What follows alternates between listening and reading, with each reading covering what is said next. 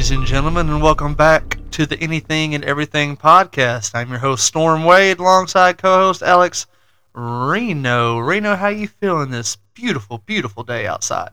Feeling really good. Perfect, man. We got the lights turned down low here down in the IMAX studio where we're recording. It is Saturday, actually, October 21st, when we are recording this.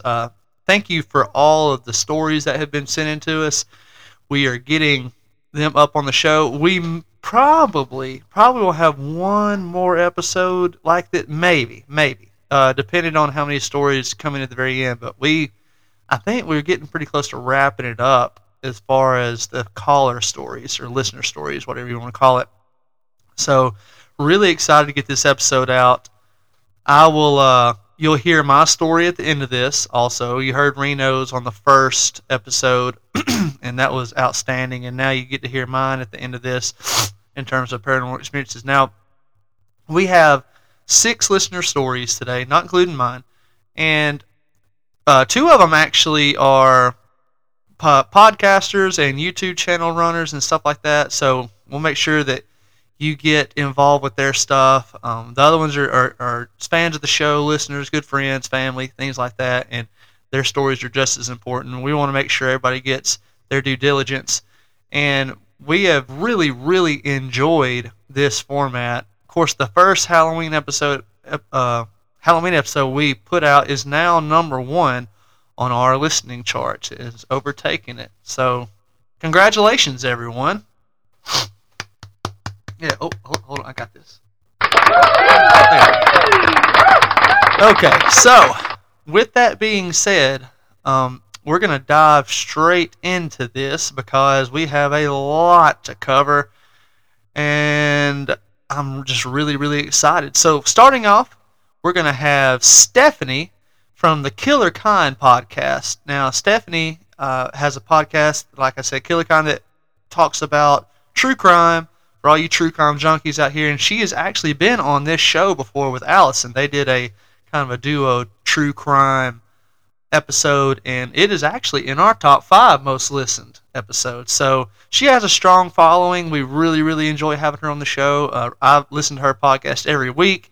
It's always great, and she actually just did a Slender Man episode in terms of true crime. So if you haven't subscribed and listened to her, make sure you go to The Killer Kind with Stephanie Miller and give her a follow, a review, all that stuff, and listen to her. She does a lot of research. She knows her crap, and we really enjoyed having her on the show. So without further ado, here she is.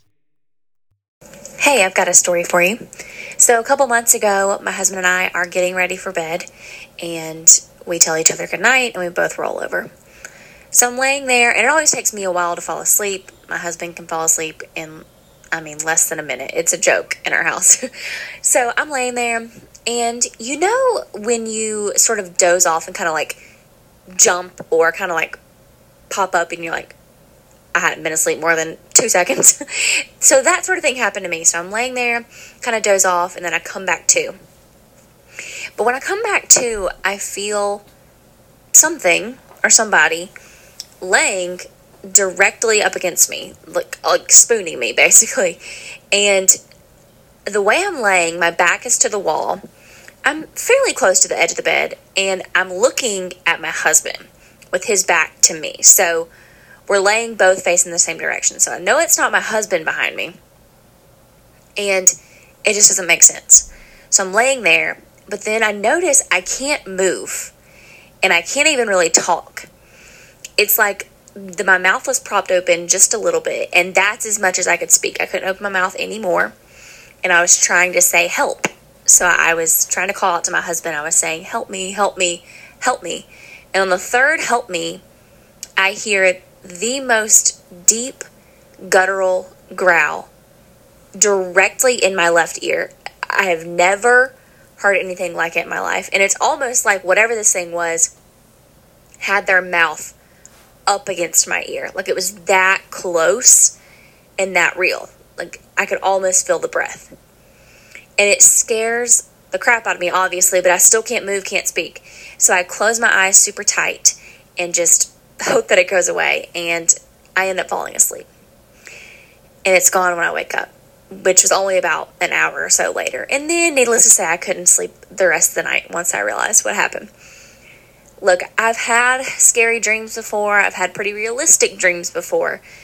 But I always know that they're dreams. This is nothing like a dream. It could have been, I'm sure. I don't want to be that person that says, oh, this wasn't a dream. I hope that it was, because it's so real that it terrified me. I mean, I wasn't able to sleep for, a long time. It was very hard for me to have my back turned, that's for sure. So, I don't know what your thoughts are on it. Hope and pray to God this never happens again, but it's very, very weird. So, hope you can use it. Hope you like it. Thanks. All right, so Steph coming out swinging, getting spooned by a demon. It's funny that she talked about hearing like a growl, because Courtney's dog did the same thing last night. He made like a little growl, or I don't know what it was, but sometimes he growls at me. Sometimes he even attacks me, because I think he forgets who I am. I don't know. But anyway, I heard a last night, and I was like, Bear, I hope that's you. I'm not going to roll over to look. God, please let it be Bear. I don't even have the tools on my side of the bed to defend myself. Right. So I just got these hands. These hands. Yeah. Well, if I was Steph, I would have probably been frozen in fear myself. That is a terrifying story, Steph, and I'm really, really sorry you had to witness that. But I'm kind of intrigued at the same time, because it made for a hell of a story and a hell of a start to the episode 3 of our Spooky Fest. That's all. The most terrifying part to me is I can picture it. I can almost picture an entity or something kind of spooning her, almost whispering in her ear in some sick way. That's the vision I get, which is even more horrifying to me. And like I said, for anybody who's just sitting there thinking like, oh, it's just a dream, you just sleep paralysis, blah, blah, blah. She blatantly said, like swore by it, that she's had dreams. This was not a dream. She was awake. She was alert. And it was real. And I believe her.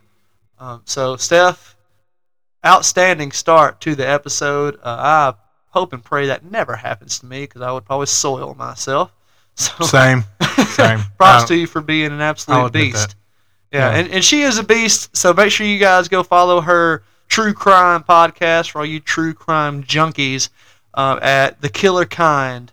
And let's move on to our next episode. Thank you.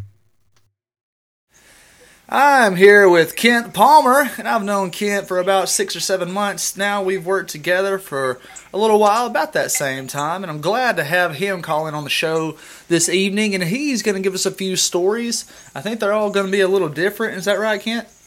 Indeed they are. Hello, everyone. Happy to be here. Perfect. Well, Kent, you know the format of the show, and my friend, I don't have to explain anything to you. You just have the floor and go at it. Well, all right. We're going to start with my grandmother's underground house. Oh, it's a good one. Okay. So when we first moved in there, we had to remodel the whole place. Well, my bedroom that I had there was the back room in the corner, on the right, on the left side of the house.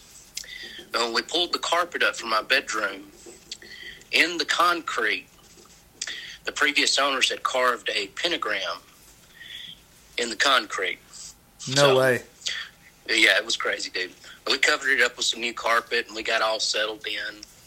Well, my aunt, she had serious stomach problems, had to have surgery, and my grandma went and stayed with her, so I had to stay down there by myself for pretty much almost 2 years.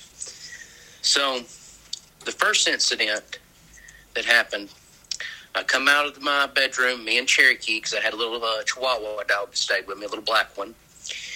And me and her come walking down the hallway, and all of a sudden there's a cross that my granny had on the side of the wall. It flew off the wall at me and almost hit me. I dodged, and it hit the floor behind me.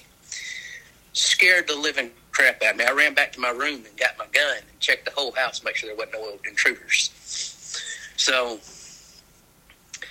after that, you'd hear footsteps. You'd go look and nobody'd be there. Happened all the time, the footstep thing. Whole time I was there. But other than that, it's pretty normal. So a cross flew down the hallway at you. Yes, it's like something out of Poltergeist. That's exactly what it sounds like. Poltergeist activity. So let me ask you this. I usually ask follow-up questions with everybody. So you felt this thing was evil? I felt like a eerie presence, and it was cold. Okay. So it wasn't a warm, welcoming spirit No. that you could have just kind of cohabitated with. It wasn't, I wouldn't say necessarily evil, but it didn't necessarily want me there either. Okay. All right. Cool. All right. That cross is... Yeah, that cross was crazy, I'd have dude. I'll pissed never myself. forget that my whole entire life. That is the most crazy paranormal experience I've ever had. I would say that's a good one. Now, for our next story, my mom rented this house, had this piano in it, and late at night sometimes it would play by itself, and I'd go look and nobody would be there. And the thing that covers up the keys would be covered up, and it would still make noise. No way. And lights would turn on and off by themselves in that house. Eerie stuff. And it always felt cold, and I didn't want to be there. My mom stayed there for 2 months. She said she couldn't take it anymore and moved out. She said a week after she moved out, an electrical fire happened and the house burnt down. Wow. Wow. Holy cow. So, all right, so now I'm going to ask you this. And we could go on forever about this, but do you think that was something warning her to get out because there was a fire coming? Or do you think it's what caused the fire? I think it was a warning, Okay. to be honest. Okay. That is wild. I mean, that was the first thing that came to my mind was like, perfect time as she gets out of the house and then it burns down. Excuse me. I was sitting there thinking like either A, something was telling her you need to get out because something's going to happen, or B, something tried to burn it down with her in it and missed an opportunity for it. You know what I'm saying? Yeah. Whew, that's spooky. I got chills, Kent. I got chills, my friend. All right, man, onward to the next one. All right, for our final story, this one's a little bit of a fun story. It ain't really, well, it was kind of scary for me. But this is going fishing in a tornado. Okay, sounds brilliant. So me and my buddy Brian, it's a Saturday night. We ain't got nothing to do. He lived off in the boonies. Well, I knew a storm was coming. We both did. And he was like, man, let's go fishing. So we went and hit the river in our flat bottom boat. So we get out there fishing. We set some trot lines and stuff the day before last, and we're running all those. And I see all this lightning off in the distance. I'm like, Brian, we might need to go back to the house. Your dad did say something about it could get bad. And Brian's like, nah, don't worry about it, man. We'll be fine. 45 minutes later, the wind's blowing at about 50, 60 miles an hour. Lightning is striking all over the place. We're in the middle of the river. The boat is full of water. Oh, man. It's a flat-bottom boat with the foam in it, so it won't sink. Right. And I'm sitting there with a 5-gallon bucket dumping water out. The boat motor itself died. All we have is a trolling motor trying to get to the bank. And we finally reached the bank. And there was a dock there. I ran up the dock and looked. There was a old cabin there. I went up there and the door was pretty much wide open. So we went in there and sheltered for the storm. And tree limbs were breaking, wind was howling. I don't know if it was a tornado or not, just to be honest, but it seemed like one. Right. Yeah. So after the storm settled down, me and Brian's looking out there, and we see flashlights, boats going back and forth with searchlights. And I'm like, Brian, that looks like the water patrol out there, man. We ain't got no boating license or any running lights. I was like, we're staying right here. So we waited until they left and went to another area and started looking. We went out there. I got most of the water out of the boat, found a can of ether, sprayed it in the motor, got it going.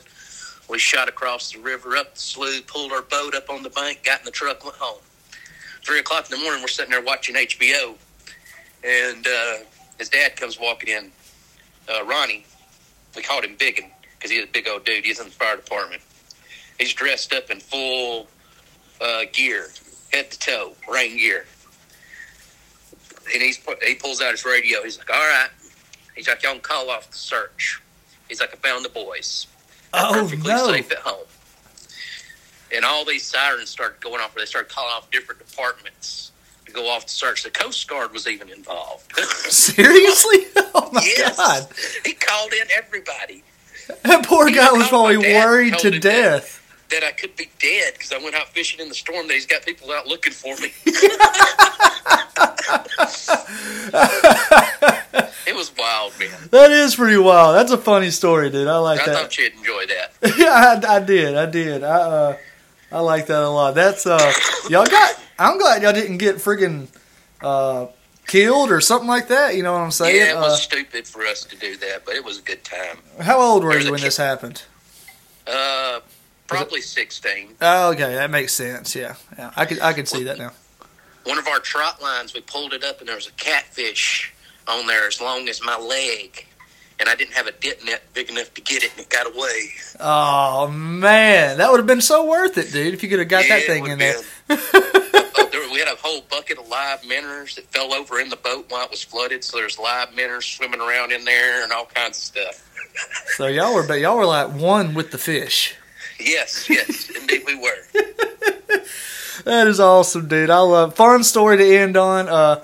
I like the variety. I tell everybody on here that calls in, yeah, we got some dark stories, we got some bright stories. I like a blend of both. I like a blend of both. I thought I'd throw something a little bit more lighthearted and funny at the end there. There you go. Well, man, I really, really enjoy it. We'll get you up on the next episode, and I really appreciate you calling in tonight. Kent, man, he brought two really scary epic stories, and then one just really funny and just like, what are the chances? Great story kind of thing at the end there. What's your take on all this, Reno? Well, I enjoy the Conjuring 2 action with the throwing crosses and everything. Yeah. But that's a good one. But I think the fishing story has got to be. It might be one of my top favorite stories that we've heard like this month. Because let me tell you, there is nothing scarier than water patrol. From experience, dude? No, but I know a few people. Because they, I don't know, like the water patrol people, they wake up extra ornery. They do. So, but yeah, all those stories were good though, like for real. I enjoyed those. Thank you. Yeah, absolutely. What really stuck out to me is, of course, the pentagram coming in there when you pull out the card. That's just creepy in itself. Like, that's already got you unsettled. The flying cross coming at your head is absolutely terrifying. There was something evil for sure in that place. But the one that was fascinating to me was the house fire. How like just a little while after his mom moves out of the house burns down. And that's where I was sitting there asking him, like, do you think that was a spirit or a ghost or whatever you want to call it, trying to get her to get out of the house because it knew what was coming and was trying to save her? Or B, do you think it was something preparing the fire and trying to take her out? God forbid. You know what I'm saying? That's what's your thoughts on that? So she gets really creeped out over time, decides to move, and then the house catches on fire. Correct. A short time after. You know, I like to think maybe that was on purpose. Let's, get them out of the house because it's gonna go. Right. I like to be a little optimistic about this whole thing. That's where I was, and I think that's where Kent was too, because you want to think that. Now, it could be the other way. It could be that entity or whatever missed an opportunity in its eyes, but I hope it's not that way. I hope it is, the first idea. More optimistic. Maybe there is a little hope in this realm. Yeah, it wouldn't hurt to have some hope. But the thing about pentagrams, like symbols, for example, I meant to say this earlier, but if I move into a house and if I see, I'm not big on stuff like that, but if I was, the first thing I'm doing if I find that in my house is I'm turning it into something else. Like, I don't care if it's concrete or wood or whatever. I'm getting the proper tools and I'm making another shape out of it. Yeah. Just to be, absolutely sure. Because it would be on my mind. It'd be in the back of my mind a lot. Yeah. I would probably do it anyway just to, settle down some anxiety. Right. At the very least. Whether or not you fully believe in something like that, you still it keeps you on edge. Yeah. I would agree with you right there. Kent, fantastic story. Thank you for coming on the show, buddy. And I'll see you at work. We will have host of Alabama's most haunted YouTube channel and Facebook page, Mr. Jonathan Gilbreth. And he has a fantastic outlook on several stories, and we are so excited to have him on the show. We are live here with my man Jonathan Gilbreth on the show. So glad to have him on the podcast. He has been an avid ghost hunter and paranormal enthusiast for 15 years. And it is so nice to talk to him on the phone tonight and get a few of his personal stories. So Jonathan, welcome to the show, dude. You have the floor. Oh, thank you. Thank you for having me on. I do appreciate giving the opportunity to do this. Absolutely. Especially during the time of year that we're in right now, too. That's right. So I've had a few, you could say I've had a good many tales that I could tell tonight. Like, so many, in fact, that I could probably write a book series. Just from all the places I've been. Like you said, I've been doing this for 15 years now. Ever since I was in high school. I've been running around since I saw one of my friends who's a really close friend of mine. I saw him on TV. I was like, oh, shoot, I want to get into this. And just had some sort of a weird connection to that side, too. My mother can tell you stories of when I was like 3 years old, just running around the house saying weird stuff to the thing in the corner. Oh, boy. Yeah. So... very, very interesting, I guess you could say, experience I've had. One particular experience I had was about 6 or 7 years ago. There's this place down in good old Parrish, Alabama, this old church and cemetery. That's my alma mater. Oh, yeah? Yes, sir. Good old Parrish? Yes, sir. Rest in peace, P-Town. Oh, yeah. R.I.P., sweet prince. Go ahead, dude. So there's a little place called High Hill. I don't know if you're familiar with that area. Yeah. Heard of the place. So I went there with, I've been there a few times. I want to say, before this one particular night, I want to say this was probably my third time at High Hill. It was my friend's fourth time at High Hill, and then my cousin's first time ghost hunting ever. Okay. We get to the place, we're driving around, looking at it, and, trying to scare my cousin a little bit because he's skeptical. He's like, yeah, you guys are stupid. You guys going out doing this all night long when you can be, playing video games or something. And we're like, no, this is fun. We're trying to figure out what the unknown is and what best way to do it at a place that's, active. Mm-hmm. I heard tales about this place. One of them being that some satanic worshipers came in and tried to call upon Beelzebub. Really? Yes, heard stories of there was this one guy that came in and he sprinkled flour on the floor, and he came back the very next night and there was hoof prints all on the floor and stuff. So we were telling my cousin this stuff. He was not getting freaked out, like I said. It wasn't budging. Like he was like, "Oh, that's a cool little tombstone there."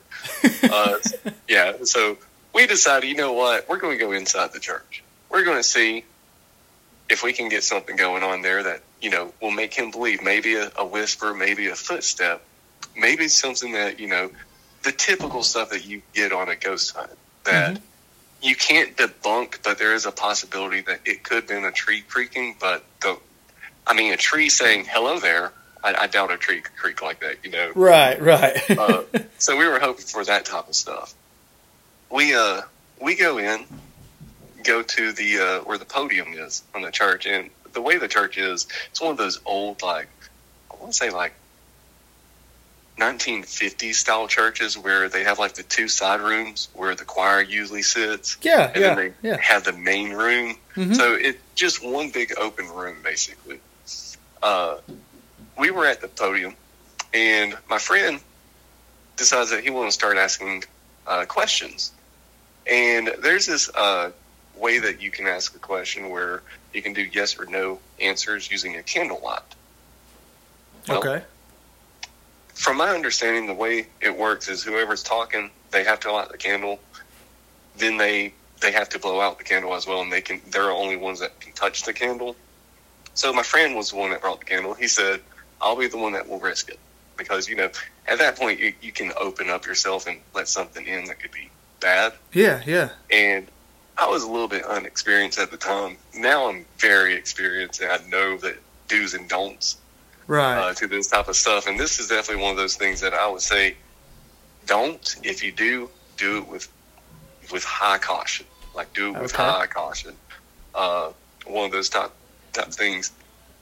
He lights the candle. My cousin starts walking around, and an eerie feeling starts like going all over the church, as if it was seeping out from the front doors and the side doors, just seeping in. My friend starts asking a series of questions. He goes, "If you keep the flame straight, this means yes. If you make the flame bounce around, it means no. Do you like us being here?" Flame started bouncing around. He then goes, "Is there 3 people here?" Immediately stand straight up. He then goes, "Do you like my cousin?" I'm not going to mention their names, but "Do you like my cousin?" Flame didn't really do anything. It kind of sputtered a little bit and then stood straight and sputtered again. Then he said, "Do you like me?" Did the same exact thing. He then asked the question, "Do you like Jonathan?" The flame didn't do anything. Instead, what had happened was we were facing the pews going straight to the front door. From the left side closest to us where there was a window, we heard what sounded like scratching noises clawing its way from the outside from the window into the wall. Oh boy. All 3 of us were shining our flashlights on that wall. There was nothing there. The moment our flashlight hit where the sound was coming from, the sound started scurrying up the wall, immediately across the ceiling, and landed right behind us with a loud and then a I looked at my friend. Yes. Been there multiple times, had a weird, eerie feeling. First time I had that happen to me. I looked and I turned to my friend, and I said, "What should we do?" He goes, "We need to get out of here." Immediately blew out the candle, and we all 3 booked it out of that church. Immediately behind us was followed by... No way! No! Yes. We got in the car, and we were quiet for about 20 minutes. We get into Jasper, and this town, like where this church is, it's about, I would say about 45 minutes away from Jasper. Mm-hmm. But we get into Jasper because we don't know what's going on. We don't know what just happened. We just know we had to get. We start seeing lights passing by us. And out of the blue, my cousin goes, I believe now.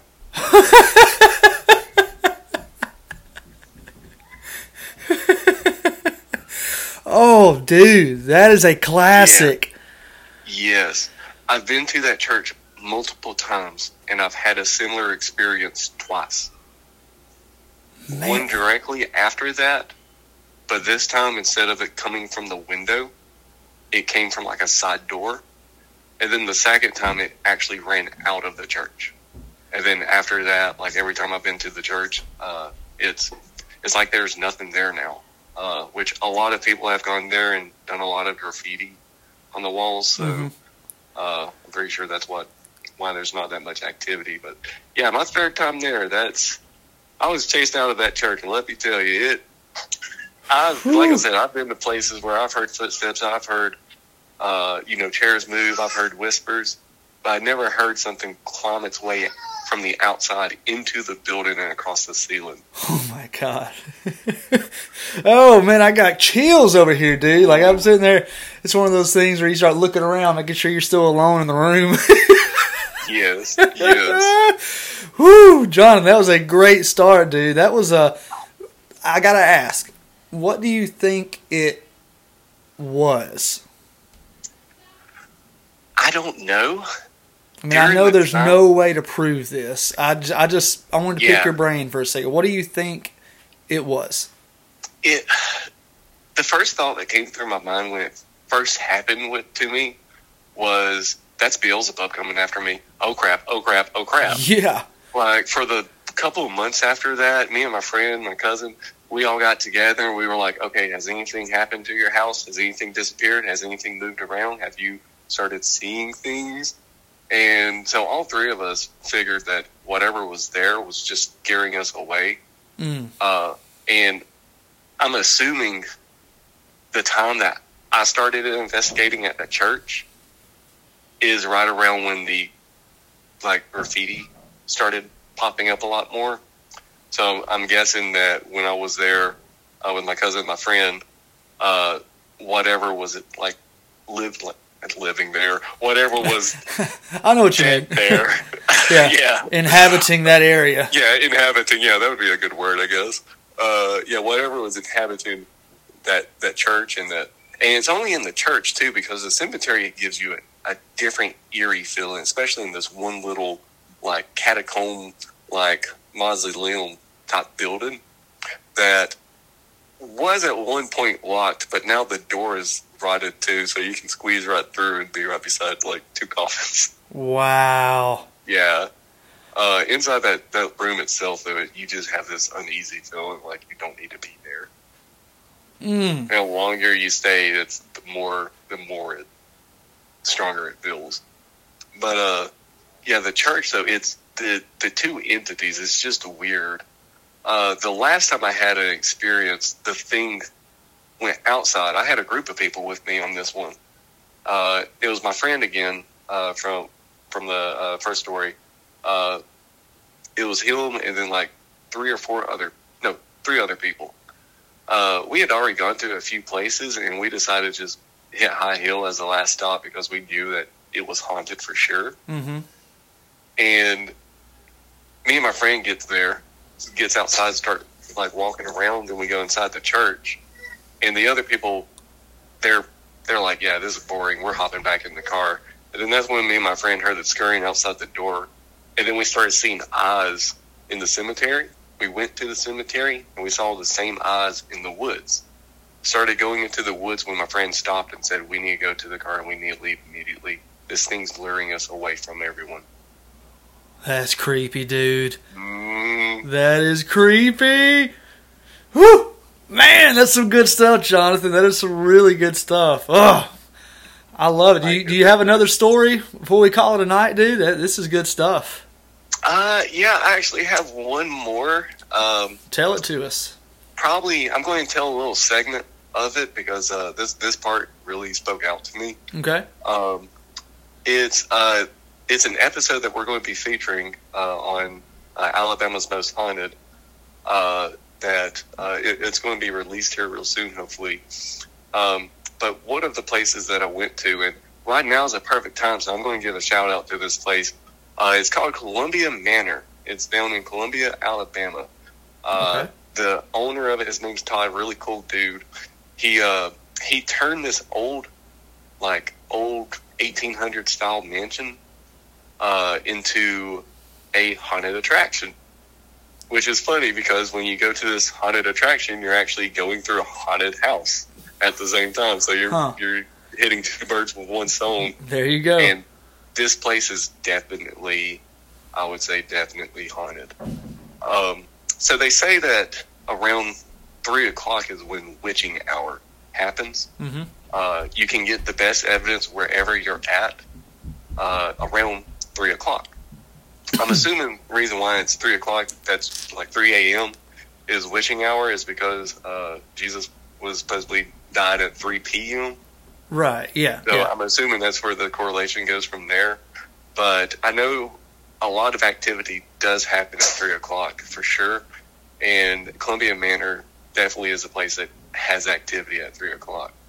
Wow. So my team and I, we were all up in the attic area of the haunted maze. We were asking some questions. It was pretty late. It was like between 1 and 3 o'clock in the morning. Well, I said it was witching hour. It was about 2:45 because we were sitting up there between 1 and 3.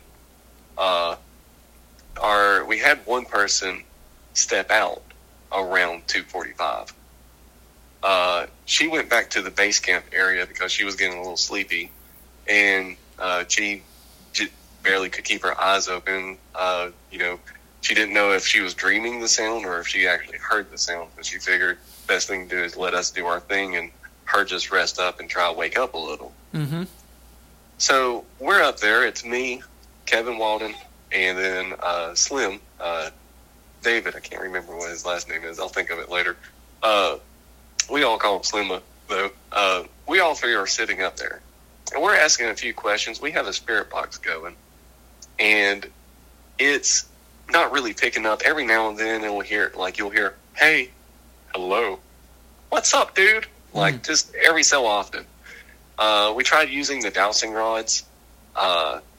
They would hit, but it would be random. It would be like 30 minutes of nothing, then 2 minutes of crossing and no crossing, and then 30 minutes of nothing again. Mm-hmm. So we just decided to sit there, ask a few questions, and, feel the experience, I guess you could say. Right. Well, a little history about this place. One of the owners was a doctor who turned his house into a hospital. So, majority of the rooms was patients' rooms. At 3 o'clock on the dot, starting from the very bottom of the house, we hear a very loud coming from the front door, like the front room, I guess the foyer? Mm-hmm. I Yeah. don't know what it's called. Coming from there. Now, we're in the attic on the very opposite side of the house, where essentially the morgue is sitting. We're right above the morgue. So, shouldn't be able to hear loud footsteps coming from the front door. We hear the loud footsteps get closer going from the next room over. The moment it goes to the next room over, there is 3 more footsteps added to it. This thing is moving from the next room, gaining footsteps to the next room. Eventually, all 3 of us is hearing what sounds like an army of people just heading up the stairway straight at us. And then the next thing we know, the person who went to take a break, her name's Kayla. She radios us in and says, "Hey, are you guys outside?" We all look and go, "What? No. We were about to actually contact you to see if you was inside the house." And she said, "No, you're not outside?" And we said, "No, we're inside. We're still in the attic where you left us." And she said, "Someone's out here with me. Something just banged right beside me. I don't know what it is." The moment she messaged us, though, the footsteps stopped. We booked it outside, went to see what it was. There was no one on property. and there's a few houses here and there, like, surrounding this place. We looked. There was no way somebody was on the property by the time we got out of the house. And with her being an area that they were at, like, she would have seen them, or we would have saw the person trying to, like, dip out if they were trying to see us. The like they just area that vanished. she heard, the area that she heard the loud banging noise was from an oil drum that was used as a haunted mine shaft, where they took these wooden pallets and turned it into a mine shaft, essentially. Okay. In an area where a guy could not run from. Wow. Very next day we told Todd about it, and he said, actually, that's one of the haunting sightings here. We just haven't had it in a couple of years. But he explained there was a worker that worked in that one particular spot, and his job was to bang the oil drum as hard as he could. Really? Yes.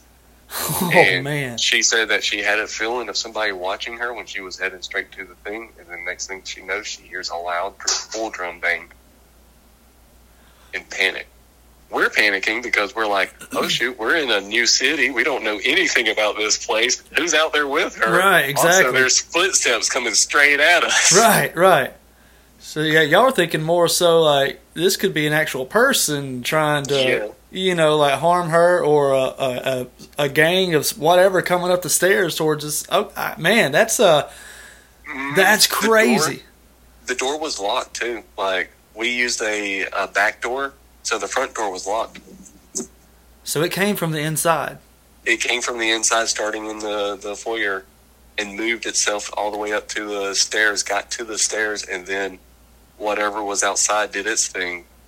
And my only guess is whatever was outside was working with whatever was inside and was trying to get us out of the house, or get at least one of us out of the house, because Slim was having a really, really crazy experience there, especially with a doll, which you guys will be able to see that in the episode when it comes out. Sweet. When it's premiered and everything.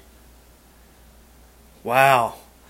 Dude, those are some outstanding stories. So glad you got to call in tonight, man. Wow, that's good stuff. That's something I could just talk about all night. Real quick, dude, give us some info on the YouTube channel, the episodes, all that stuff that's coming out, because I did not know this. I did not know like you had all this going with the paranormal side of things. Yeah. So, been doing Alabama's Most Haunted for about, let's see, I want to say this is our 9th year going on. We've been doing it for almost 10 years now. Wow. Yeah, been doing it for a while. We try to get our episodes out as quickly as we can, but you know how life gets in the way. So Preach it, we brother. we do promote when we're releasing it, when we're doing sneak peeks, and when we're doing events as well on our Facebook. So if you like to look us up on Facebook or YouTube, and we also have a TikTok, I do believe too. I may have to get with you later on that. Okay. Get there. Okay. With the TikTok, I'm not 100% sure on that though. But yeah, on Facebook and YouTube, just look up Alabama's Most Haunted, and that's where you find me and all the investigations that my investigation team has done. Wow, man. Well, I will do that just ASAP. And so for all of our listeners, make sure you guys go follow Jonathan and them. It's Alabama's Most Haunted on Facebook and YouTube. Support their content. I graduated with this guy. He's a good dude. Had I known all this, man, I'd have got on that train earlier. Hey, better late than never. Hey, look, when we have more time, I would like to go in detailed discussions of paranormal and theories and stuff if you're down for that. Oh, we will, dude. I will have you over for a one-on-one conversation where there's not a bunch of other stories, and we will just sit here and just pound it out. Oh, sweet. All right. Sounds good, buddy. Well, dude, thank you so much for calling tonight. It's been a pleasure talking with you, and I am really looking forward to getting this up on the episode. Okay, so first things first. Go to YouTube and subscribe to that channel. Go to Facebook and subscribe to that page. Known Jonathan for several years. Good dude, and just a pile of stories. And the thing is, he could go on and on and on, and I'm really, really excited to potentially have him on the show in the near future because he is such a knowledgeable and experienced person in this industry. Reno, give us your favorite stories. Give us your whole take about this thing. I mean, he had a lot of content. I went over the usual 10 minutes with him, but I knew I needed to. So he just had so much to offer with that experience, and of course his YouTube page, Facebook, all that stuff. So give it to me, dude. Well, the main thing I'll point out is probably what you might point out too is the church instance where they hear the what sounded like something trying to break in. I can picture that perfectly in my mind, exactly how that would have looked.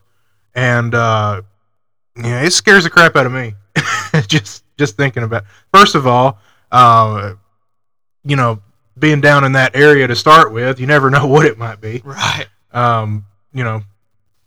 Parish. But anyway, so just to throw in what could be on top of all that, it's I'm glad he did it and I didn't. Yeah. So, although if we're ever out there, we need to drop by one day. Live on location. Yeah, I almost called you the other night. Was like, hey man, we need to go to this place. It's in our neck of the woods. Reno and I graduated from Parish High School, so we are tornadoes at heart. We bleed purple, and to have something kind of in our backyard was really cool. Really cool. I did not know that even existed. Of course, I didn't really get into the paranormal until probably about 3 years ago. You know what I'm saying? But so Jonathan's got so much more experience than I do, and that's why I was really glad to have him on the show. That story was my favorite. Also, the one where about the group coming up the stairs and then that loud bang out by that was just too, as I've said, too much of a coincidence to be a coincidence. There was something there, and I just don't know what I would do if I witnessed that. It would be terrifying. I'd have to be packing. I mean, not that that's going to do anything on the spiritual realm, but I don't know. Like maybe dip my bullet in holy water. I don't know. I know we're not fighting vampires, but I mean that just shows you how like unexperienced I am with this. I would feel safer with my 9 on me, just in case that wasn't a group of ghosts coming up the stairs and it was actually people. But he said the place was locked. Like there was no way to get in. It came from inside. Yeah. Kind of like that movie where the call's coming from inside the house. Get out. That was a great movie, by the way. I really when I was talking to him the other night, dude, I got chills. I was getting fidgety down here by myself talking to him.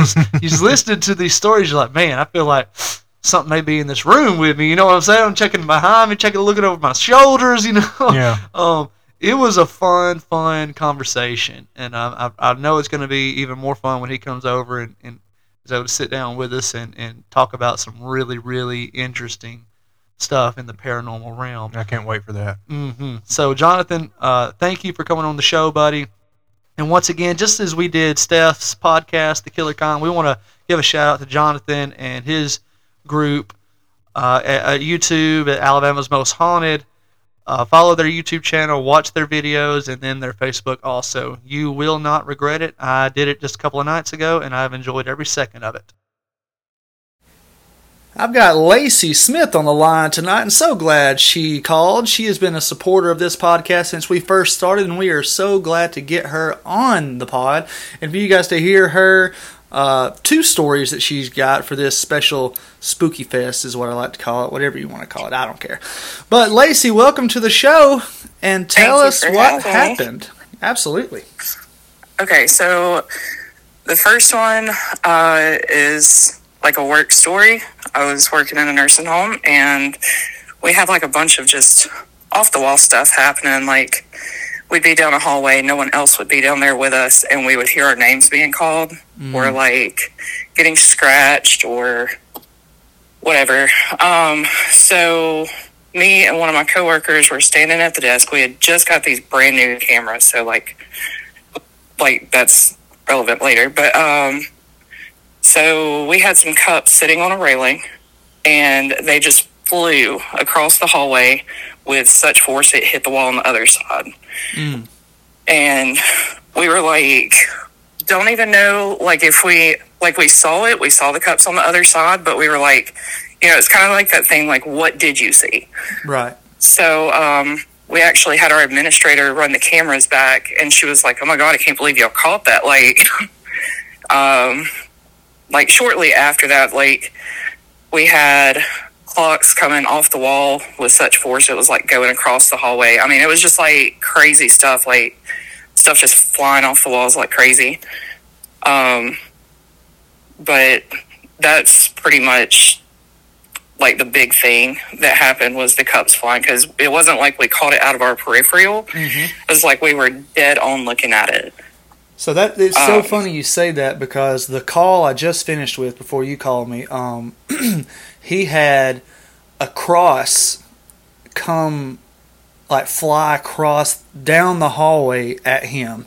And so and when you said cups flying across the hallway, clocks flying across, I was like, man, that's pretty funny. Like, back-to-back calls, something was flying across the hallway. Like, it got so bad because we were getting hurt. Like, we were getting scratches, scrubs getting torn, like, actually torn. Wow. So they actually had, like, a church group come and pray over the building. Well, that just made it worse. So tell me about that a little bit. So tell me, for one, how did your administrator react to this? Because some people, you know, they think you're insane, blah blah blah. But like, how? Tell me about that. I guess, like, with that kind of work, you're prone to seeing a lot of things. Because I mean, you're in a nursing home; people die all the time. So you're prone to seeing, like, shadow people or hearing things. So it wasn't like, I guess we just kind of got desensitized to it. We handled it a lot better than I feel like anyone else would. Right. But it was just happening so frequently that we were getting scratches, that I think they just had someone come in and pray over the building. And you say it made it worse. Yeah. So at that point, we started having, like, I have another person that was with me, but I saw someone come off the bed for like 20 seconds. So, like, I say all this and someone is going to think, like, oh, she's just making it up. Like, I had people with me. Right. Like, it was more than one person. So, we had people, like, coming off the bed for like 20 seconds, just staying in midair. So they're just like levitating. Yeah. Like, it was, and we handled it, like, way better than I feel like we should have. Right. I'd have been like, I'm out. Yeah, we handled that way better, because I stayed there for, like, I worked there for like 7 years active. Oh my goodness. So I don't know. I guess, like I said, I guess we just got desensitized to it. Maybe. So when you saw all this stuff, scratching and stuff like that, like that seems to me like it was a darker presence, something angry, something a little bit more sinister. But I mean, I wasn't there. What did you feel with it? At times it didn't feel like mean, and then at times it did. Like, there were several times that, like, when we would get the scratches or something, it would feel like it was trying to hurt us. The cups flying across the wall, that wasn't doing anything but, you know, like, kind of freaking us out a little bit, but it didn't feel mean. Right. Huh. So. Interesting. So you think there was probably multiple things going on at that institution? So I always used to say it was built on a burial ground, because there was so much that was always happening. Like, anytime, especially like when someone passes, I don't know if you've heard this, but when someone is passing, it takes a lot of energy. Spirits take a lot of energy out of you. So when someone passes, it always gets worse because they're draining. It's a very draining process. Interesting. I've not heard that, but that makes perfect sense. So you think it riles things up in a way too? Yeah, I feel like it does. Okay. Cool. That's amazing, especially you stayed there for 7 years. That is awesome. So go ahead with that second story. Okay, so the second one was actually this summer. I went to the Lizzie Borden house in Fall River. I was, I don't know, I was the only one that was taking pictures. And I feel like if you're doing a touristy thing, I feel like you should take pictures because, you know, who knows when you're going to be there again. Right. I don't know if that had anything to do with it, but we go through the first part of the house and, like, didn't really feel anything. We get to where the dad was murdered, and obviously they don't have the same couch, but I was standing by the couch and I had my arms, like I had my hands interlocked, basically. And I felt something nudge my elbow, like my arm, like, physically went up a little. Really? No one around me, like, nothing. Like, was really, you know, nothing could have caused it, is what I'm trying to say. Yeah, yeah. We go upstairs. We go to where the stepmom was murdered. Nothing happened. Well, we go to Lizzie's bedroom next, and there was nobody behind me, but I had my hair up in a ponytail, and something, like, yanked on my ponytail. Oh, boy. And then, of course, they take you up to the maid's room, the servant that they had, take you up to her room, and it just felt like immediately like I was going to pass out. So, like, I was pretty quick to get out of that room and went downstairs and was talking to the tour guide, which I guess are, like, the new owners. And she was like, I have stuff pull on me all the time. And I was like, bro, I thought I was going, I thought I was going crazy for a minute, because I was like, something definitely yanked my hair and pushed my arm. And she said it was, like, super common. Wow. And then, you know, just because I like to freak myself out even more, I decided to watch Ghost Adventures episode, and they talk about the same things happening to them. So Okay. So Ghost Adventures has been to the Lizzie Borden house. oh yeah, I figured they had that. That's a pretty wild story for anyone who doesn't know about that house and that particular story, family, all that. You need to look it up. It's a weird one. So I would imagine that there is a dark. I hate using the word energy, but there is a dark energy or something in that house, I would imagine. Now, like I said, I've never been there. I would love to go. But that's really cool that you've been. And where is that again? it's in Fall River, Massachusetts. It's like an hour and a half south of Boston. Gotcha. Neat. You did that recently, didn't you? I did when I was working in Maine. That is so cool. So cool. So. Well, perfect, Lacey. I love these stories. We will get them up ASAP, and I really, really appreciate you calling in on the show. So first and foremost, we want to say thank you, Lacey, for calling on the show. Lacey has been with us since day one. Yep. I remember when I was with Throne of Eden, she was a big supporter of all that. So pretty much things I've been a part of, she's always supported. So thank you, Lacey, for being a fan from the beginning. We really, really do appreciate that. Absolutely. Now on to the stories. For one, nursing homes are creepy as it is. That's no offense to anyone who works in a nursing home. That is a special, special calling, a calling that I do not have, but have absolutely nothing but respect for. Secondly, when I don't know what it is, but something about just a house full of the elderly is really, really unsettling when it comes to paranormal activity. I don't know why it is. I don't know if it's because you can't decipher what may be a mental illness or kind of the last days of someone, or is it just in their head, or is it real? Yeah. It's unsettling, is what I guess is a good way to say it. Not that it's any better for someone middle aged or our age or whatever to be going through that, but to me it's a lot creepier when it's just a bunch of the elderly in one location and they're just dying off. And so if there was to be a place that is haunted and have a lot of activity, a nursing home seems to be like a top 3 place. I mean, right? Am I right? Yeah, I would say, I go in nursing homes all the time, and like they're almost all the same. Like very creepy old buildings. They smell. They make weird sounds. They're very strange at night when you go up in there. But it never fails. I'll go to somebody's room to get them, and I'll walk by a room and I look in there, and there's an old lady talking off her head to somebody that's not there. Oh boy. Or are they? Oh boy. And people yelling all the time, "Get him away from me!" There's nobody there. You're man. like, and of course, the classic, family members who have passed on deal, especially for your really sick ones. They say that you can see family members who've passed before you. Yeah.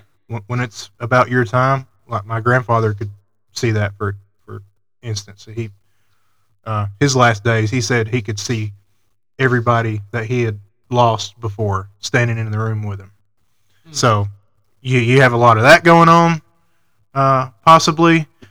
And one other thing, if you want to talk about like psychic footprints and energies and stuff like that, there's all kinds of emotions happening with those elderly people. A lot of them are angry, for example, really angry that they're there in the first place. A lot of them feel like, a lot of them are really depressed, really sad. They feel like the whole world's given up on them. That's not to say that that's the case, but that's how a lot of them feel. There are so many strong emotions, in these nursing homes, especially. Maybe, who knows? Who knows what kind of footprint that kind of, those emotions and energies leave behind, Right. So, dude, you're preaching, man. Keep on going if you need to. No, I'm picking up what you're putting down, preacher.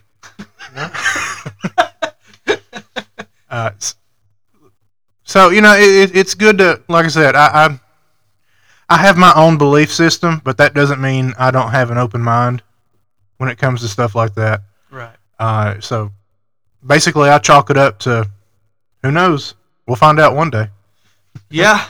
I mean, that Reno pretty much just covered it all. I've got nothing else to add to it. Reno's a lot more experienced than I am in that regard. He's seen a lot more of that stuff than I have. So, Lacey, we really, really appreciate you calling in on the show. The part with the levitation, that's like a classic freaking Exorcist movie scene. Oh, yeah. I forgot about the levitation, yeah. Yeah, which, by the way, Reno watched the original Exorcist, last night for the first time? It was a few days ago, yeah. Yeah, buddy. Yeah, I found out why they wouldn't let us watch it when we were young. Yeah. I got to watch it, too. I've got to watch it. It's not the same as Halloween or Jason, Yeah, a little more. Yeah. It's evil. Yeah, it is. That's all there is to it. It's straight up evil. But yeah, the levitation part got me, and the part where Lacey was actually physically grabbed, scratched, clothes torn. It's all fine and dandy until something touches you. Yeah. But like you said, ton of emotion, both good and bad. What better place for something like that to take over than a place that is so full of emotion? So, thank you, Lace, for calling in the show, and thank you so much for being a supporter from day one. Thank you. And we are back, and I've got my sweet Grammy Plum on the phone tonight, and so excited to have her on the podcast. So, hello, Grammy. Thank you so much for calling tonight. Hi, darling. She's got a very, very fascinating story she's going to share with us. So, Grammy, have at it. Okay, I was cooking. Zach was it was Zach. No, Zeb was about 10. So this was several years ago. We had an old shed out behind the house, beside the house, and he was out there fooling around burning leaves or something, and I was in there cooking. Well, it was about, I don't know how long, 10 minutes or something. He comes speeding in the house, says, "Mama, there's fire out here. I can't put it out." So I run out there. It got out of control. I run out there and I turn everything off the stove and run as fast as I could out there. And it soon became apparent that we could not put it out by ourselves. We couldn't hack it or whatever we were trying to do. So I run to the barn, and as I was running to the barn to get water, get a bucket, you got to wait for the water to run. That's kind of ridiculous. It could burn the house down by then. So while I was going out there, I was just praying, God help me, God help me. We can't do this by ourselves. Lord, help us. And I hollered out, help. And it wasn't 10 minutes. A white truck come up this driveway. A man in a white truck I have never seen before on this Herman Road or ever around here, and I've never seen it since. He helped us put out that fire.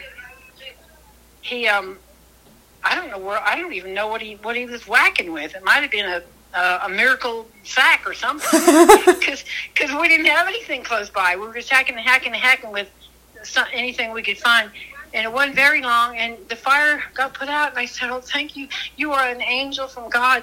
And he got in his truck and drove off, and I've never seen him again. I think it was a guardian angel. I'm telling you, I think it was. Yeah, that makes perfect sense. So he didn't say anything? I don't remember.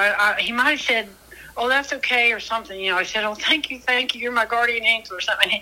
And he didn't... he didn't make a big deal of it. He just got in his truck and drove off. What really got me was a white truck. Yeah. It's a wonder he didn't get out with his wings all packed around him, Right. I was sort of thinking, when you said white truck, I immediately started thinking, God's showing off now, or something like, I know, that's what I'm saying. It was wild, I'm telling you. It was miraculous, because we've never seen anybody in a white truck around here before, ever.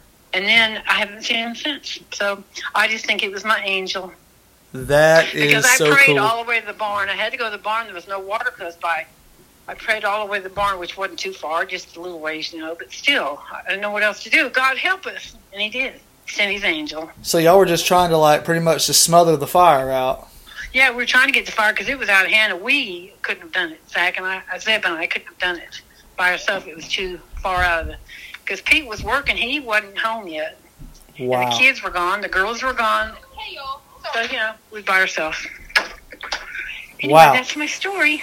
That is awesome. Short and sweet. I love it, but really, really powerful. So I do believe I believe you got your answer. That is a guardian angel of yours. You've never seen him since. I believe it. I just believe it.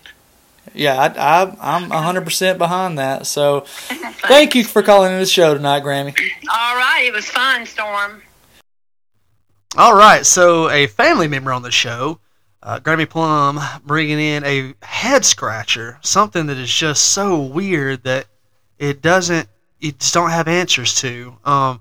So give me your take, Reno. I was the one taking the phone call the other day, so everybody kind of knows my feel on it. So give me yours. I really like that. You hear about stuff like that happening every now and then. Just random people who show up. They don't talk. They don't give you any kind of indication that they're even there. Until outside of them helping you do whatever needs to be done. It is hair raising to think about what might have happened if he wasn't there. Right. So. What's the song? There, Angels Among Us or something like that. I knew you was about to say that. But I have been waiting. By the way, I have been waiting for some O'Briens to call in and give some stories. I figured, I thought there might have been some good ones from up there. Yeah. I'm trying my best to get him to that. I really like. And I've already said this in the conversation with her, but it seems to me it is a head scratcher, but it's just one of those things. It's hard to explain, but it kind of, in its own way, it had to be a guardian angel, an angel of some sort. For one, rides up in the white truck. That's kind of symbolic. Now, I could be looking way too deep into this, but she's never seen this person a day in her life, never sees him again. He doesn't talk. I'm sorry, if I drive up in the park in someone's driveway, random, never seen this person because there's a small fire that's starting to break out, I'm going to say, hey, what can I do? Where's your water? Where's this, that, the other? This person didn't speak. Yeah. And that's why I'm kind of leaning on the supernatural angel side of things, because that just doesn't, that's not human. To me, I mean, maybe it is, but like, if I'm especially for this area, you just don't see that. Yeah, this is the South. Like, well, hey, bro, what can I do for you? Your barn's burning down. I mean, you ain't got anybody in there, do you? You got your cattle out of there.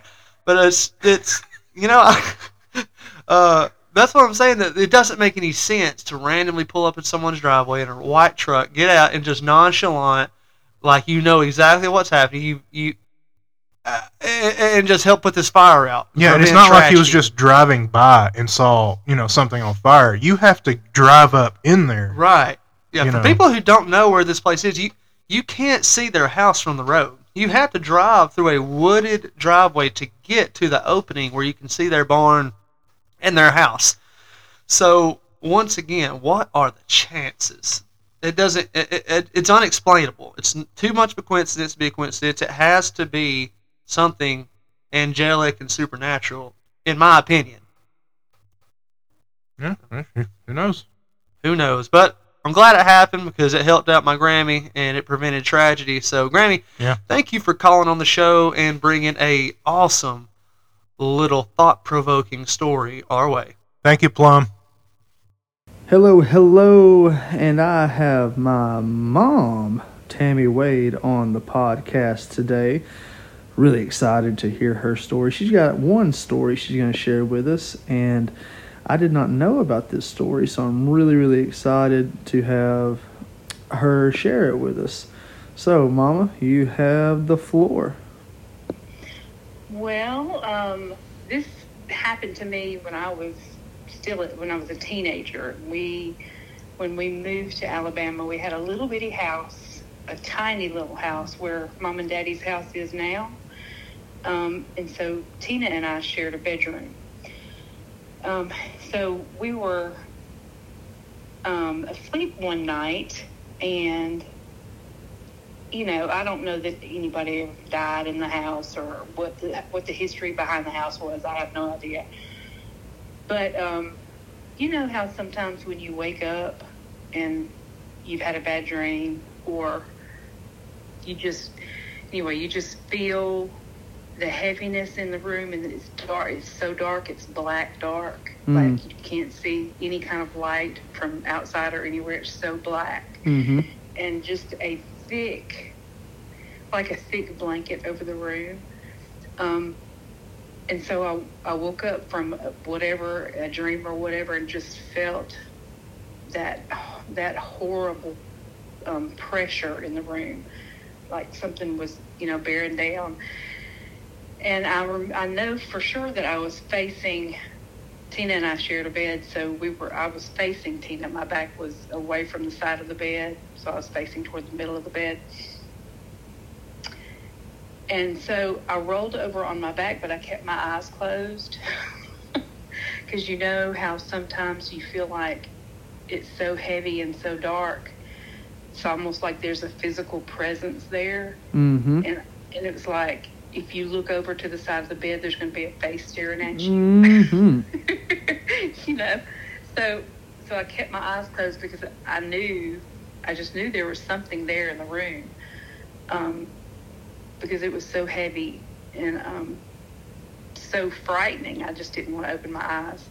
So I didn't know if Tina was awake or if she was, if she was having the same sensation. And it's funny that I never really talked to her about it either. But I was laying there and just praying, because that's the only thing I knew to do. And it just... and like the heaviness and the darkness would not let up. And all of a sudden, I was just laying there, and the blanket's pulled up to my face. And all of a sudden, the blanket got pulled down off of me. No way. Like somebody at the end of the bed was just pulling the blanket down toward the end of the bed. Yes, way. Holy cow. So... I didn't go all the way off down my legs, but it went down from my face to about my waist. So the blanket was actually pulled down off of me. And by that time, I had my eyes open, but I didn't see anything. It was still so black dark. But I was like, fumbling for the blankets, and all I could do was just pull them back up and keep praying in the name of Jesus, in the name of Jesus. So, the only thing I knew to do. And eventually, the more I prayed, the lighter it became. And eventually, it finally went away, and I could breathe, and I could feel that whatever the presence was gone. But just having that, that blanket being pulled down off of me, I don't know what the thing was trying to do or say, or I don't know, but it was trying to make its presence known. What do you think it was? Oh, just some evil spirit of some sort. It had to be, because the presence in the room was so palpable. It was like when I first woke up, it was like right on me. Right. Like I know that face was looking right at me, whatever it was. It was so close to me. Shiver me timbers. I know. I wish I had opened my eyes now and looked to see what it was, but I was so freaked out. I just, all I could do was lay there and pray. I don't know why I didn't wake Tina up. Yeah, I was like, bro, we're fighting now. Yeah, let's share this experience. So you never talked to her about this? I don't remember ever talking to her about it. You want to reach out to her. I do. I really need to ask her, did she experience the same thing I did? But, because she, as far as I know, she wasn't awake. But she could have been, and she could have just been as scared as I was. But anyway, that's all my story. Weird. It wasn't anything amazing. But, when that blanket pulled down off of me. Yeah, that's pretty amazing. When it gets physical like that, that's this crap is real. Yeah, that's all I'm saying. This isn't just a thought or a feeling. This junk is legit. And just for the listeners, to know, y'all didn't have like a dog in the room or a cat in the room. Oh, no, we didn't know. There was nothing. No, there was no one. It was just me and Tina. Right. And she was, as far as I know, she was down to sleep. I wanted to go ahead. It wasn't like she turned. Yeah, it wasn't like she turned over and took the blanket with her to her side. It wasn't like that at all. It was like somebody's. Well, there was something at the end of the bed that was pulling those blankets straight down to the bottom of the bed. Man, first waking up in the middle of the night stories are some of the most horrific for me. I remember a story I heard on a podcast. You made me think of this. It was it went from dream to reality, kind of. This guy, he was a pastor. And he said he was asleep. And he was having a bad dream that he was at this church, and there was this woman with no face, like a gray face that had been penciled out nearly, that was standing at her church, and it was just evil and dark, and she was staring right at him when he walked up to his church, and he woke up just like really, really like panting, upset, like worried and scared. And then his wife woke up at the same time, and they were both just chatting like, man, I just had the worst nightmare. And he started telling her what it was about, and her jaw dropped because she had the same exact dream about the same exact thing.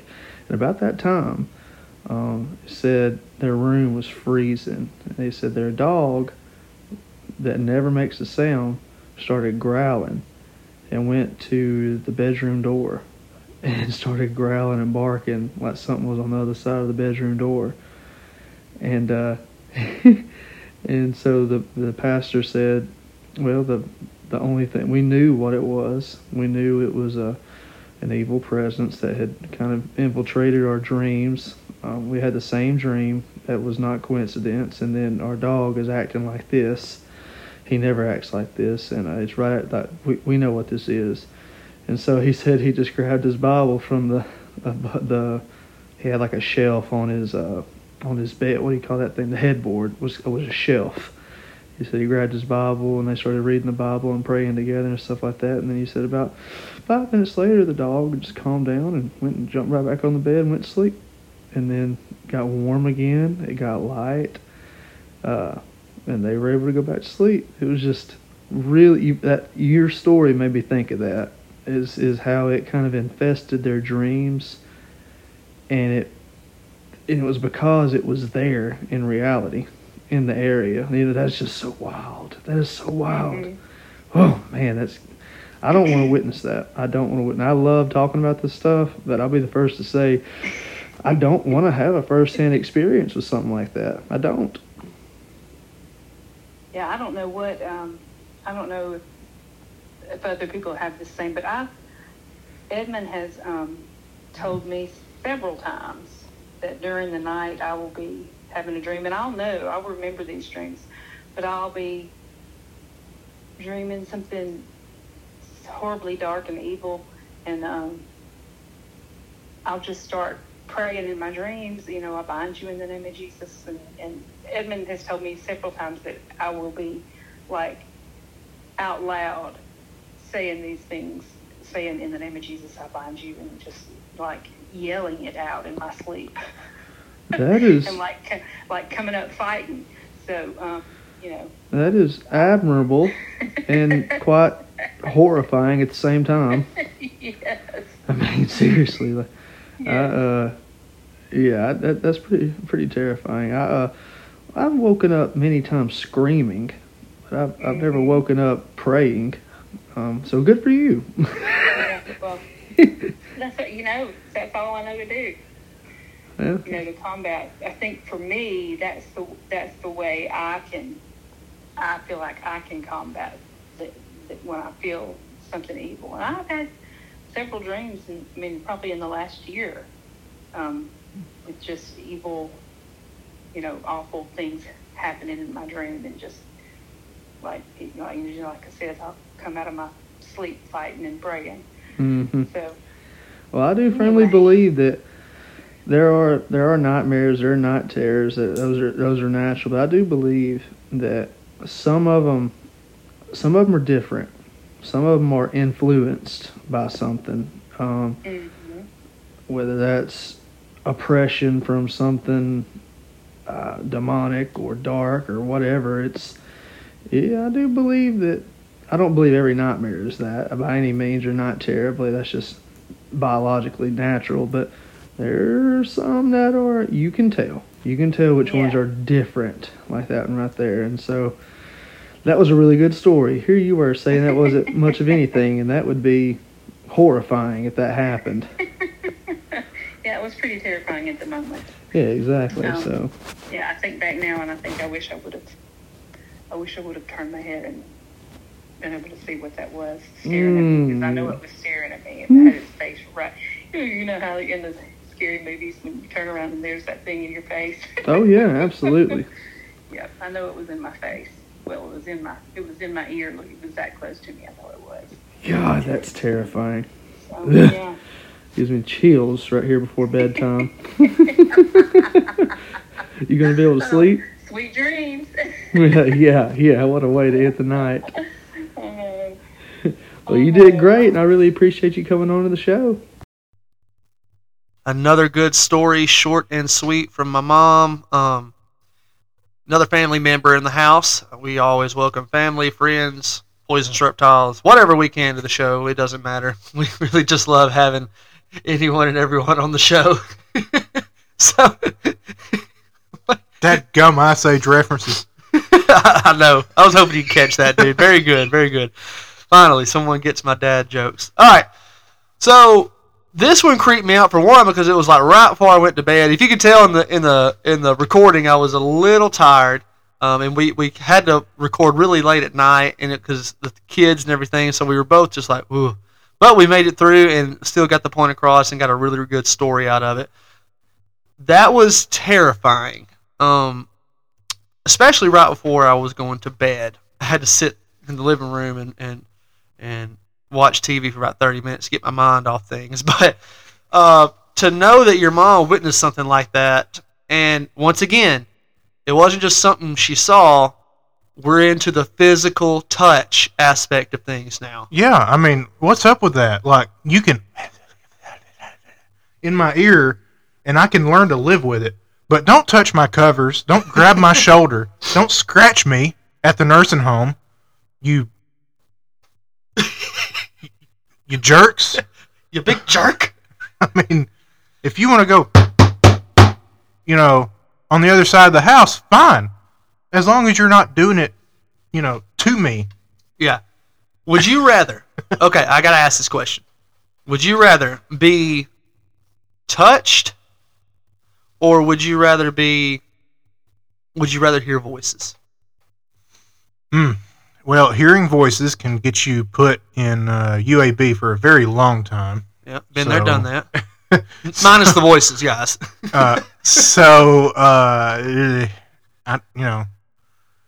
Voices will be fine. I'll just keep that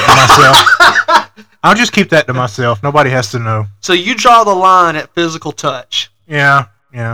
See, I think I'd rather be touched, because maybe I could blow it off and be like, oh, I bumped into the doorstep or the door frame, or oh, maybe that was the cover settling, or maybe I don't. Maybe I could talk myself out of it. But now, if I'm getting like shoved down the stairs or something, or like I'm waking up and something's choking me, that's different. But if I'm just getting like touched, I think I could live with that before I hear a bunch of voices in my head, because then I'm going to feel insane. Oh yeah, that's a good point. You can't turn it off. Right, that's what I'm saying. Like you can blow off a touch. It's hard to blow off getting the voices in your head just going ballistic. But anyways, the terrifying part to me with this is how it can go from a dream to reality. It's almost like it's in two realms. So this thing brought upon nightmares with its physical presence in Mama's head. So she was having nightmares. She woke up in reality, and boom, there's this thing there that has brought it upon her. So that's the weirdest, most fascinating but terrifying part at the same time for me, is how whatever it is, whether that be supernatural, spiritual, whatever dark presence, had the ability to inhabit her dreams along with inhabit her physical space. And not only that, but was able to withstand prayer for just a little bit. Now, it couldn't withstand it very long, but it hung in there, which means that thing it meant business. It was a little ornery. Yeah. Like it wasn't one of those things where you just pray and immediately it goes away like you hear so often. No, it was something that was hanging on, trying to sink its claws into the situation. And that's terrifying to me. You know what I'm saying? Yeah. Amazing, fascinating, though, that it got into her head and her reality all at the same time. That is just amazing. Of course, I told a story about that, talking to Mom about something similar that I'd heard a story of that was one of the scariest stories I've ever heard about the woman with the gray face. So that was that's one of my favorite stories. But thank you, Mama, for calling. It's never happened to her again, she said. But it seems like she's kind of tormented in her sleep a good bit, is what it sounds like. God bless. But I haven't woken up praying myself awake. I have woken myself up screaming, so I guess she's got that down to a science. Good to wake up praying, I guess. There are worse things to do than wake up praying.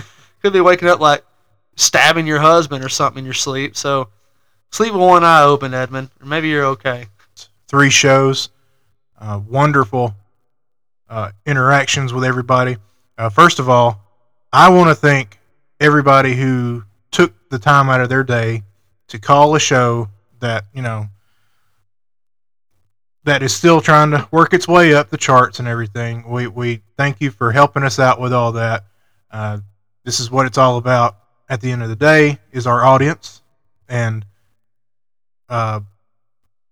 a special thanks to our fellow content creators. And if you take anything away from this month of guest interaction, at the very least, we want you to check out these other shows that whose creators have been kind enough to join us, whether it be the Killer Kind or the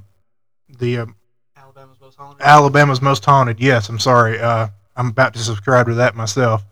Go check them out. The Plainsman podcast. Everybody who has helped us out with this show, at the very least, go and give them all your attention when you're done with us. We would all appreciate that. We have a treat for the end of this show, this episode. I already gave my story a couple episodes ago, and now it is time for the host of this show to give his own experiences. I do not know what he's about to say, so my reaction will be genuine. I'm preparing for it to be the scariest thing to happen today, other than Alabama's pass protection. So, ladies and gentlemen, give it up for Storm Wade. Oh, thank you very much. So, before I'll go ahead and tell my less spooky one first, less darker one.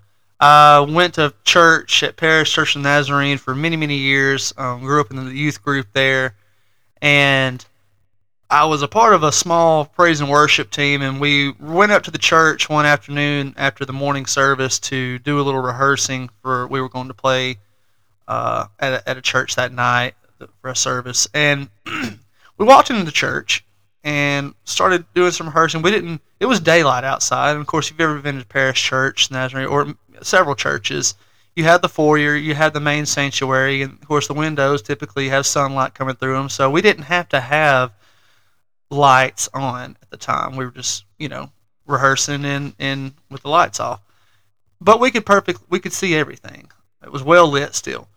We are sitting there playing and singing, all that stuff, and we're on the stage right behind the pulpit, and at the back of the church, in the foyer, I see this gray mist kind of float across the back of the foyer from one door to the next.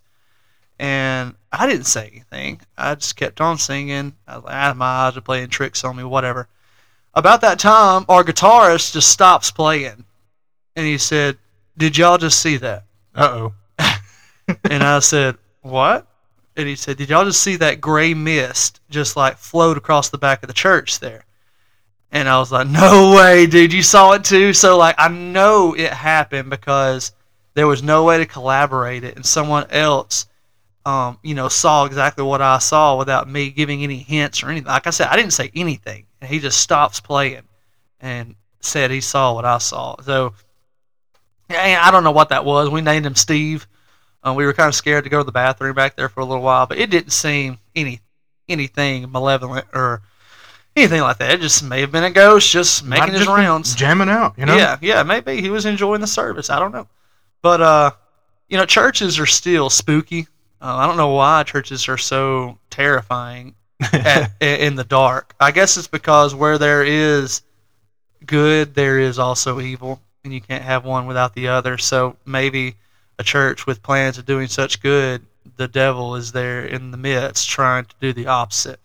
So that's my first story. My second story is a little more personal and darker.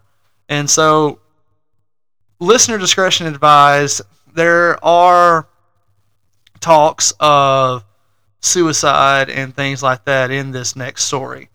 So anytime we mention suicide or the chances of it or the subject of anything like that, we want to go ahead and give a shout out to the 988 number, which is the suicide hotline in America. And we hope that you will seek that number if you're listening to this podcast and are dealing with feelings and thoughts of self-harm. So just wanted to give everyone a heads up before I tell this. It is a very dark story. It's not fun. It doesn't have a happy ending in terms of just this story. I guess later on in life it did. It turned out okay, but for this story it was not happy. So it was about, I'm 30 now. I was about 23 25 or so, maybe 26. And I'd been to the hospital once, to the psych ward, to check myself in and get some help, see a psychiatrist early. Well, I came back. Weeks went by and everything, and I was still dealing with some stuff. And I remember I was in a really, really bad place, dude. Really, really bad. And Reno was actually living in the same house with me at the time, and it was I was not healthy, needless to say. And I was at home by myself, and I remember I had my pistol ready to go ahead and finish the job because I could not take it any longer. I could not see past this black mass in my head. Like I could physically, literally see like this black mass of this wall of darkness I could not cut through, and I saw no way around it. And so I was getting prepared to do this thing, and I remember crying, screaming, weeping, cursing God, asking, why haven't you healed me? Why haven't you helped me? You could take this away in the snap of a finger. Like, what are you doing? Like all that. And keep in mind, I'm at the house by myself. There's nobody there. Nobody at the time. And I remember I sat down on the couch and laid my head back. And if you have ever been to our house at that time, you walked straight directly into our living room, and our couch is to the right, and you walk through an archway into the dining room and the kitchen area. Well, I was laying with my head I was facing the door, the front door. I was behind me was the archway to the dining room and the kitchen, and I was sitting there just sobbing, and crying. And I just sat there, and I got quiet for a second. And about the time I got quiet, I heard footsteps. And these were no normal footsteps. These were not human footsteps of just walking in shoes down a hallway. These footsteps were those of bare feet dragging across a floor. We had tile floor in our kitchen. And there's a very specific sound when someone walks on tile floor, especially if they walk barefooted or drag their feet. It's like a sound, kind of like a scooting sound. And there's no one in the house. There's no one there. And I'm laying there, and from behind me, I hear and it gets louder and louder from the kitchen until I can feel it. It stops right at the archway walking into the living room, and it stops. And at that moment, I felt the most agonizing, horrifying despair I've ever felt in my life. I was already in a bad way, already dealing with stuff, already in a dark place. But when whatever that was set its gaze on me, I lost it. I immediately, my skin was crawling. I was terrified. My adrenaline was rushing. I had a physical response to this thing. For one, it was terrified, and I was so scared to look back. I jumped off the couch, flew out the door, swung up the door, flew out the door, and ran and looked back, and there was nothing there. Needless to say, I don't know if that was the good Lord's way of allowing something to scare me back to common sense, if that makes sense. Maybe waking me up. Because I can tell you one thing, it was not a good thing. Like whatever that was. And like I said, I don't know if it was demonic. I don't know if it was just, it was not a good thing. It was not an angel. It wasn't a peaceful, comforting embrace thing. It was, I wondered for a long time, was it something dark trying to push me over the edge? Was it something dark saying, okay, I got him right where I want him. He's about to end it. Now it's time to go ahead and finish the job and fulfill my destiny that I've been called to do. Whatever you want to believe with that kind of stuff, to seek and destroy like Satan does. That was what I thought for a long time, was whatever was there to try to push me into the darkness and go ahead and finish the job and achieve its goal. I was telling someone this story one time, and they said maybe, that's a possibility, but maybe that was God allowing something dark like that to literally come around and scare the living dog out of you so that you would snap out of the haze, the mindset. Maybe it would kind of bring awareness to the situation and kind of get your mind off of things to what is around you. And I'd never thought about that. And that was actually a pastor that told me that. It was Cole that was in our first episode. He's a pastor of a church and a therapist, a spiritual therapist, stuff like that. So it was really fascinating hearing that take from it because I'd never considered that. I always thought it was just bad. I'm going to get him to shoot himself, and that's going to be it. Story done. Boom, I did my job. I'm going to be able to have power to push him over the edge. But, maybe Cole was right. Maybe Cole was right when he said that was possibly God allowing this situation to unfold a little bit so that you would kind of wake up out of that horrible mindset and because I will say this, like right when I jumped off the couch and sprinted, I was praying. Bro, I was praying like, God, I'm so sorry. I didn't mean to curse you. I'm so sorry. Please, in a matter of seconds, jumping off that couch like a cat and sprinting. I thought I was praying, asking, forgetting all that stuff. So, I don't know. I'll probably never know until I meet the good Lord one day, God willing, and I'll be able to ask him, was that you allowing something like that to happen? So I would wake the heck up and not, take my life that day. And I said this doesn't have a happy ending, and that story, it didn't end happy. I didn't get closure over anything, but I will say this: I'm still here, and after a long battle with that stuff, I've received victory over it, and it doesn't bother me anymore. I have full control over it, and so I am really, really excited about that. It's a victorious story for me, and like I said, I know it's dark, probably too dark for some people's choice or some people's ears. So I apologize if it is, but that's just the reality of what I was going through at the time.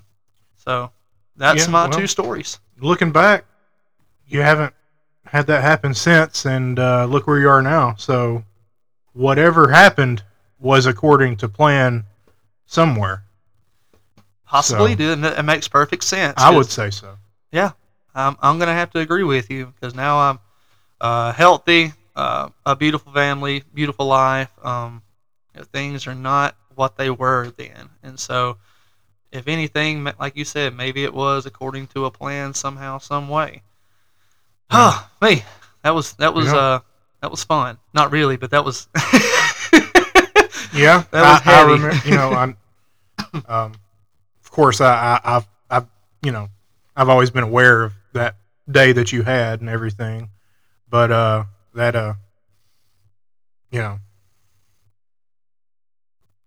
who knows? Like I say this for every story. Who knows?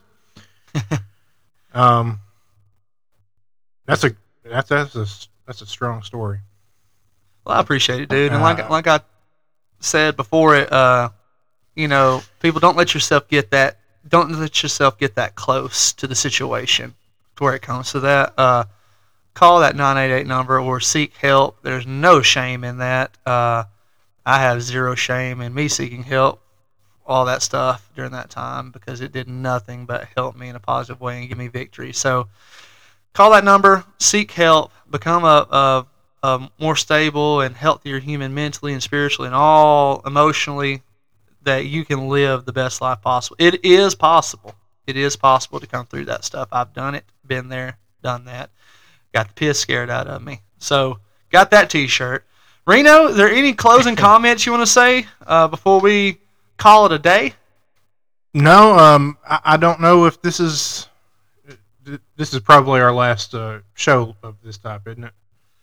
Probably, unless I get an influx of shows this week. Yes. Okay.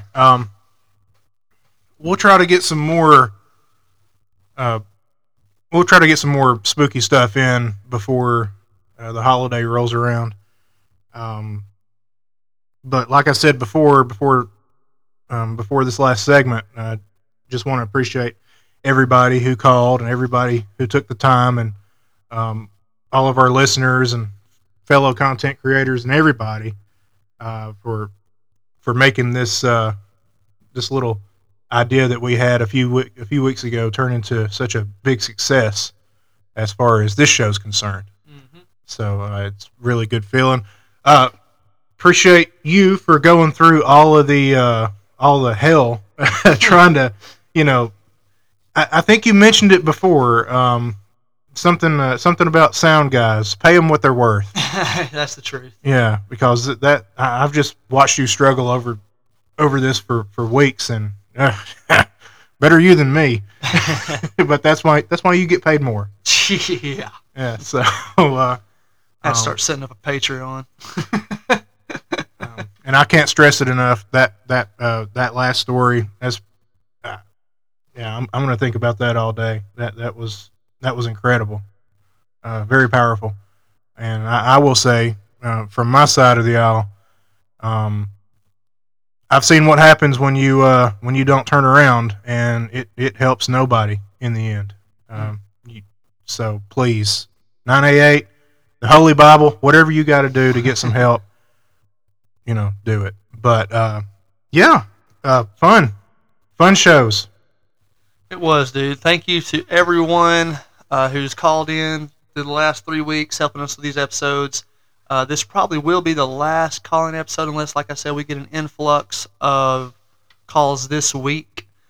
And, man, it's just been a blast. A blast. We knew we had something big for Halloween planned, and it has been better than I thought. Thank you guys so much for your participation and your willingness to come out here, say your name and your experience, and just being real about your firsthand experience with the unexplainable. And thanks to Reno for always making time to come over and do this. We've been able to do at least one episode a week, and schedules being as busy as they have been, it's been an honor doing this with him. So thank you, dude, and thank you for the appreciation of what goes into all this crap and stuff. But most importantly, guys, thank you to the audience who has been faithful and called in with your stories. And we are looking forward to seeing you next time. We will get this going ASAP. We will see you soon.